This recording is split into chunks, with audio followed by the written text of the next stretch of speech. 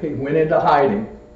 Yet I am not alone, for the Father is with me. And he gives the reason for all of the teaching, all of the things he has said up to this point. He says, these things I have said to you, that in me you may have peace. Here's a promise. Here's a certainty. Here's an expectation. He says, in the world you will have tribulation. You know, we try to avoid it and we try to move around it, but it's appointed that a man wants to die, and then the judgment. Some are suffering from illnesses today. There's a reality of living in a cursed world. And in a world that is hostile, the world itself is hostile to God. But, here's the hope, but take heart. He said, I've said these things that you might have peace, but take heart, I have overcome the world. Jesus, and I'll repeat these passages again, Jesus said, when he had spoken these words, he lifted up his eyes and he said, Father, the hour has come.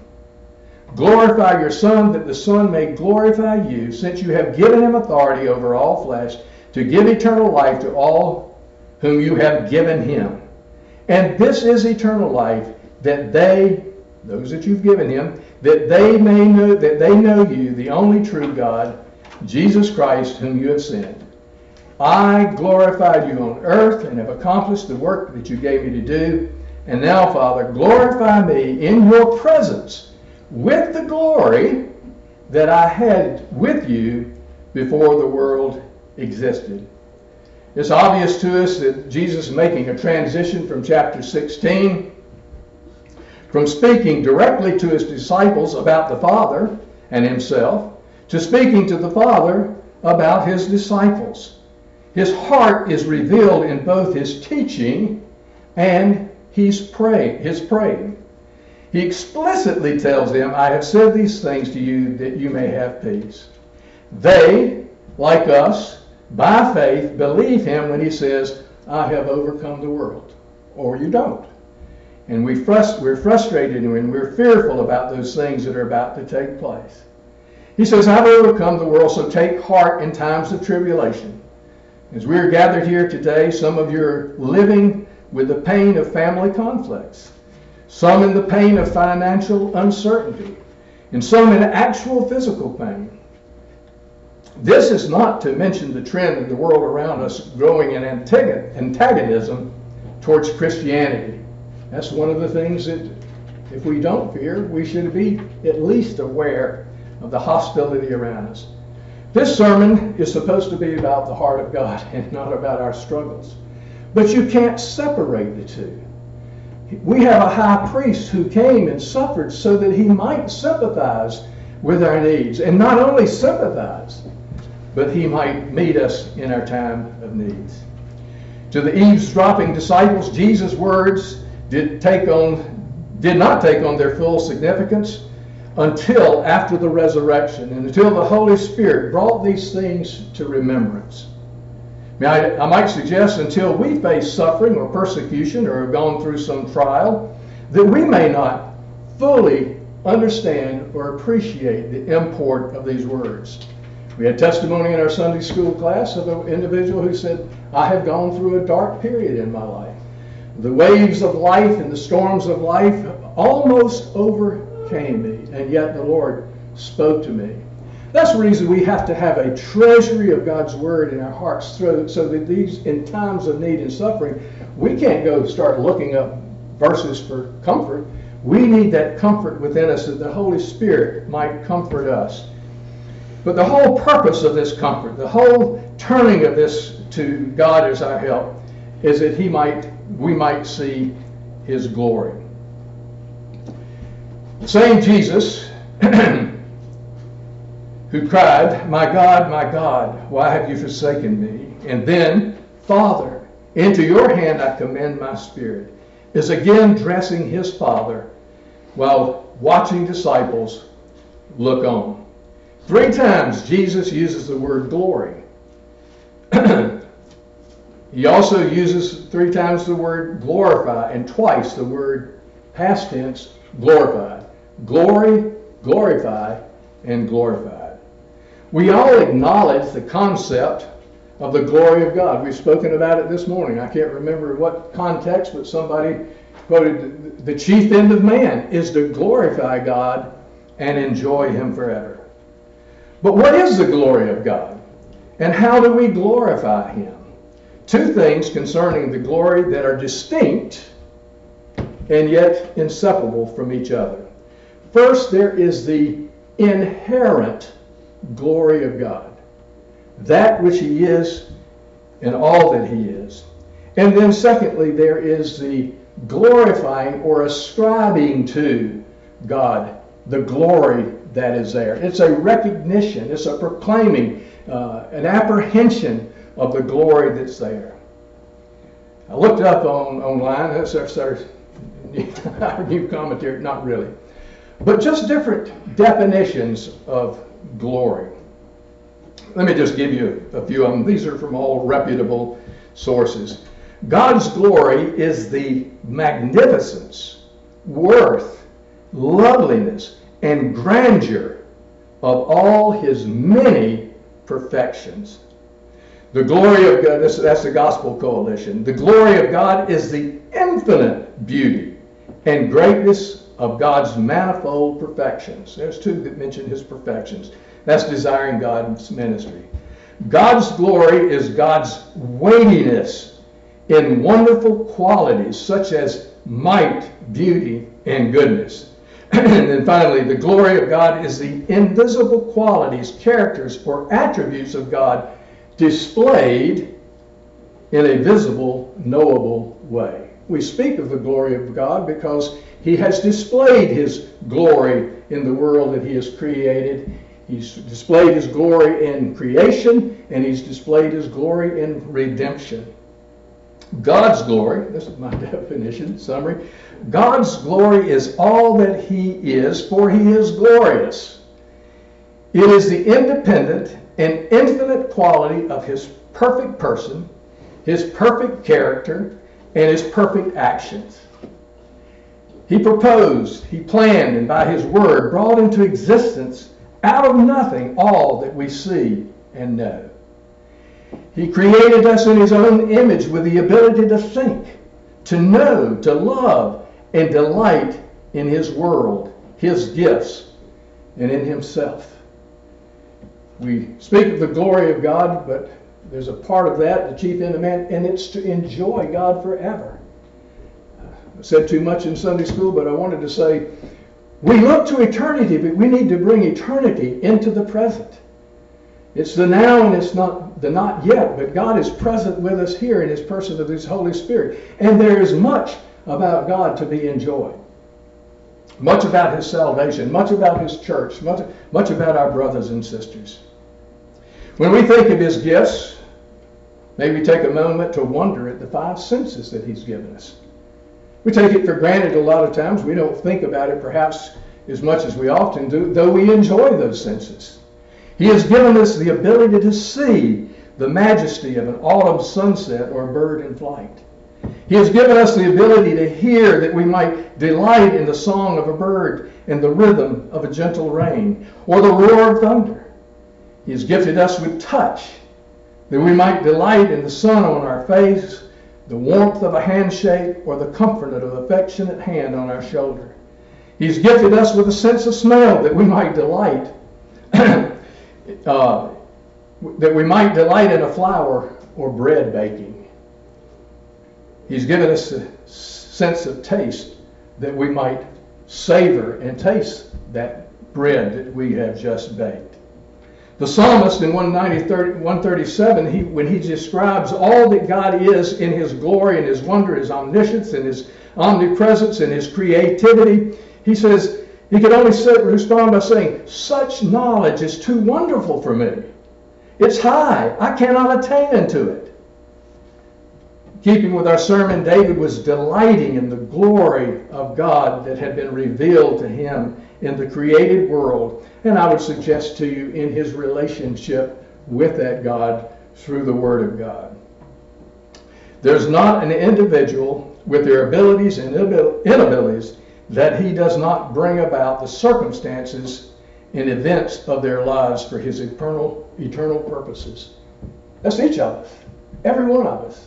We may deny it. We may live outside of that reality or that sense of knowledge, but God is in control of every event. He gave you the abilities, and He didn't give you the abilities that perhaps you want, but He's in control of every aspect of your life. He is the architect of all things, but He's also the administrator. He is active. He is working in the world today to bring about His purposes and His plans. Believing or unbelieving, apprehending or not, ascribing glory to God or cursing at the thought of Him, God is using all of these things for His glory. Now we're limited by what we see in the circumstances, by time and by space. We can't see the infinite. We can't see beyond the veil. We can't see the end from here, but we are taught in His words that He will bring all things. He will roll them up like a scroll, the things that we know, and there will be a new heaven and a new earth, and He will be the center. The Lamb and the Father will be the center. They will be the temple. They will be the light. They will be the all in all. And we'll worship Him with unveiled eyes. We'll no longer see these things dimly, but we will see Him face to face. What disciples, and we learn from this prayer, is that Jesus shares along with God the Father, God the Holy Spirit, this same inherent glory. Because He says, when I come back to you in your presence, glory, this inherent glory.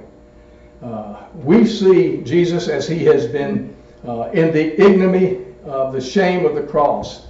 He's asking for His Father to glorify Him in this hour. Bring glory to me. Show that what seems to be the end, what seems to be the ultimate tragedy, what seems to be the dashing of the hopes of His disciples is actually glorious and wonderful, because it will restore fallen men and women to the eternal God to dwell and live with Him forever. He their God and they His people. Paul writes this letter to the Philippians and he says, Christ Jesus, who, though He was in the form of God, did not count equality with God a thing to be grasped. But He emptied Himself by taking the form of a servant, being born in the likeness of men, and being found in human form, He humbled Himself by becoming obedient to the point of death, even the death on the cross. Therefore, now this is speaking much later than not later than what John is writing, but He's describing this has taken place. Jesus' prayer has been answered. Therefore, God has highly exalted Him and bestowed on Him a name that is above every name, so that the name of Jesus every knee should bow in heaven and on earth and under the earth, and every tongue confess that Jesus Christ is Lord. He's Yahweh. He's the eternal God. He is the great I am. And He's declared this. He says that glorify me that I might glorify you. It's the glory of the triune God, Father, Son, and Holy Spirit. So He is exalted so that to the glory of the God the Father. The writer to the Hebrews says concerning Jesus, the eternal Son of God and the eternal Word of God, that God has appointed Him the heir of all things, through whom also He created the world. That He, Jesus, is the radiance of the glory of God, the exact imprint of His nature, and He upholds the universe by the word of His power. In making purifications of sin, He sat down at the right hand of the Majesty on high. All of creation, all of redemption, all of justification, all of sanctification, adoption, reconciliation, and restoration, this is the glory of the glorious God. As you can see, it's impossible for us temporal creatures to get our minds and our hearts around the infinitude of God's glory. Though we can see the glory and majesty of God's creation, our hearts and our minds have been limited in their abilities to comprehend all the glory of God by our creatureliness. We are bound by time and space, and we live in a world, the lingering influence of the fall. Perhaps modernity has dulled us to the transcendence of God. Those psalmists were people of the earth. I can't help but picture David tending his sheep and looking up at the vastness of that Middle Eastern sky and seeing the stars, no city lights to dim it, but in all of its glory and all of its wonder, and just thinking of the majesty of the one who put these things into existence. The very conversation we're having this morning is pure foolishness to our neighbors, who correspond to the Greeks that Paul refers to in his letter to the Corinthians, and to those religious and political inclinations of those around us. To the Greeks, this gospel, this truth, this Jesus, this God is foolishness. What omnipotent God dies on a cross? You've heard the sermons many times. So it's a stumbling block to the Jews and foolishness to the Greeks. But it is a wonderful story. An illustration. Years ago, we had some Jewish friends. We made friends with some Jewish people, and we had them over, and we had the opportunity to share the gospel. And this was a statement. That's a wonderful story. Who wouldn't want to believe it? But we're Jewish. And so to us, it's an impossibility. With God, nothing is impossible. But apart from God, we would not understand. We would not apprehend. We would not appreciate our crucified and raised Savior, the one who has ascended and now is seated at the right hand of the Father in glory.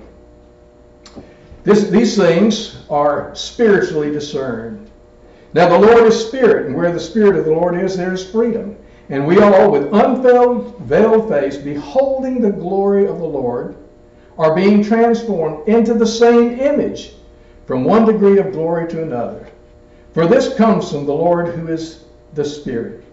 Therefore, having this ministry by the mercy of God, we do not lose heart. We just read that. Jesus is teaching him, don't lose heart. He says, but we have renounced disgraceful, Paul's talking about teaching, we have renounced disgraceful, underhanded ways.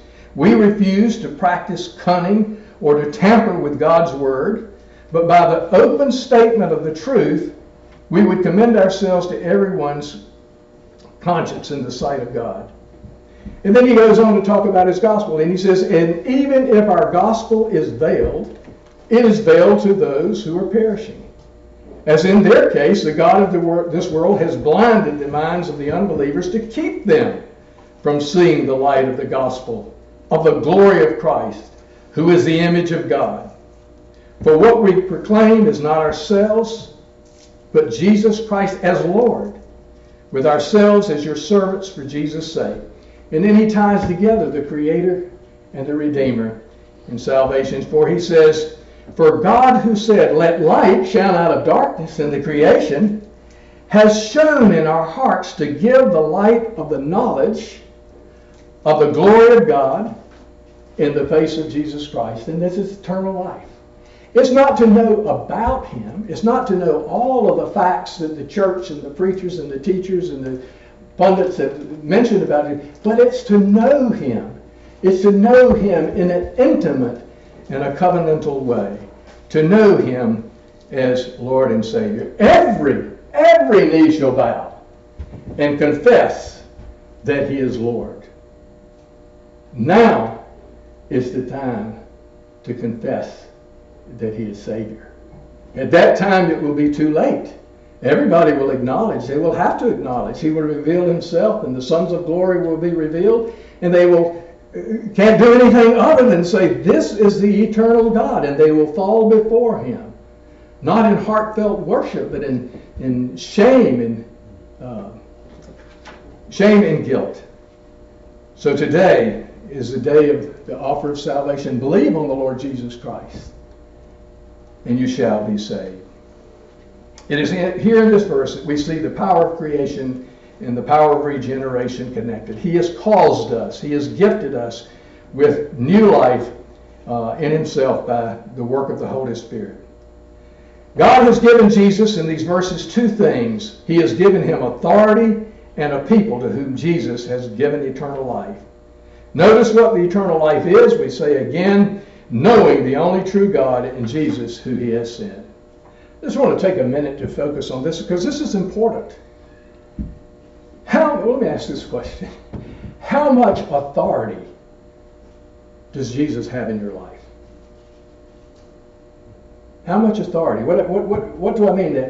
I mean that he is the Lord. He is the director. Now, he has authority, but do you acknowledge, do you recognize, do you accept, do you delight in his authority in every aspect of life? Whether it's work or leisure or pleasure or church or whatever. We can come to church and, as Jesus said, you worship me with your mouths, but your hearts are far from me. He has authority. We acknowledge and we submit to it. The disciples early had heard Jesus use these words. In chapter 10, he tells them, the Father loves me because I lay down my life and I take it up.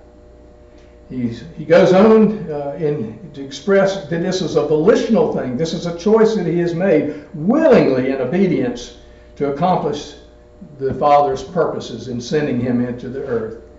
And he uses this word here. He says, I have authority or power to lay down my life, and I have a power and authority to take it up again. Later on, after chapter 10, other apostles record for us that Jesus appeals to the authority. Jesus says to them, all authority in heaven and on earth has been given to me. Therefore, go and make disciples of all nations, baptizing them in the name of the Father and of the Son and of the Holy Spirit, teaching them to observe all that I have commanded you. And behold, I am with you always. So we have the authority of Christ in his death. We have the authority of Christ to give the gospel to those that the Father has given him. And then we are participants in that. Based on his authority, on his power, he sends us out to a lost and dying world. And then he makes to make disciples, to baptize them, to make disciples, to teach them all that he's commanded. And the blessedness of it is, he says, and I, who have all authority, am with you to the ends of the earth. So there is the ascribing of glory to the Father by the Son, and the ascribing of the glory to the Son by the Father. This is the present work of the Holy Spirit, to give us new hearts that can see, believe, and serve our most glorious Savior. Jesus is on the threshold of his ascension into heaven, in the presence of God to the presence of God to take his rightful place at God's right hand. Here he will pick up the work as a high priest, making intercession for us constantly.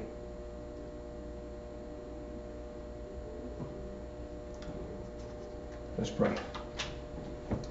Our gracious God and Father, as we said, these thoughts are too high. How can we begin to comprehend that which is infinite, a love that is infinite, a purity that is infinite and complete? And yet, Father, we this morning, by your grace, ascribe glory to you. Amen. I'll ask you to stand with me one more time and turn to 55. 55.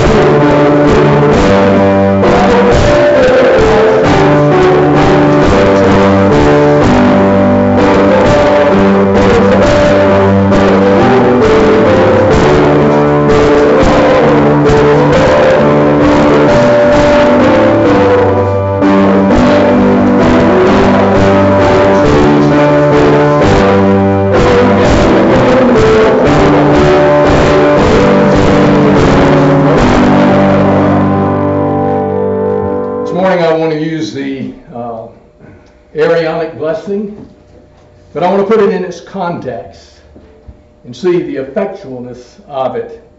So we'll read the verse before and the verse after.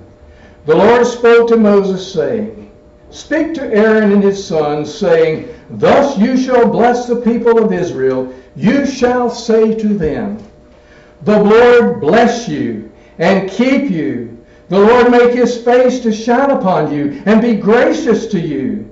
The Lord lift up his countenance upon you and give you peace. So they shall put my name upon the people of Israel, and I will bless them.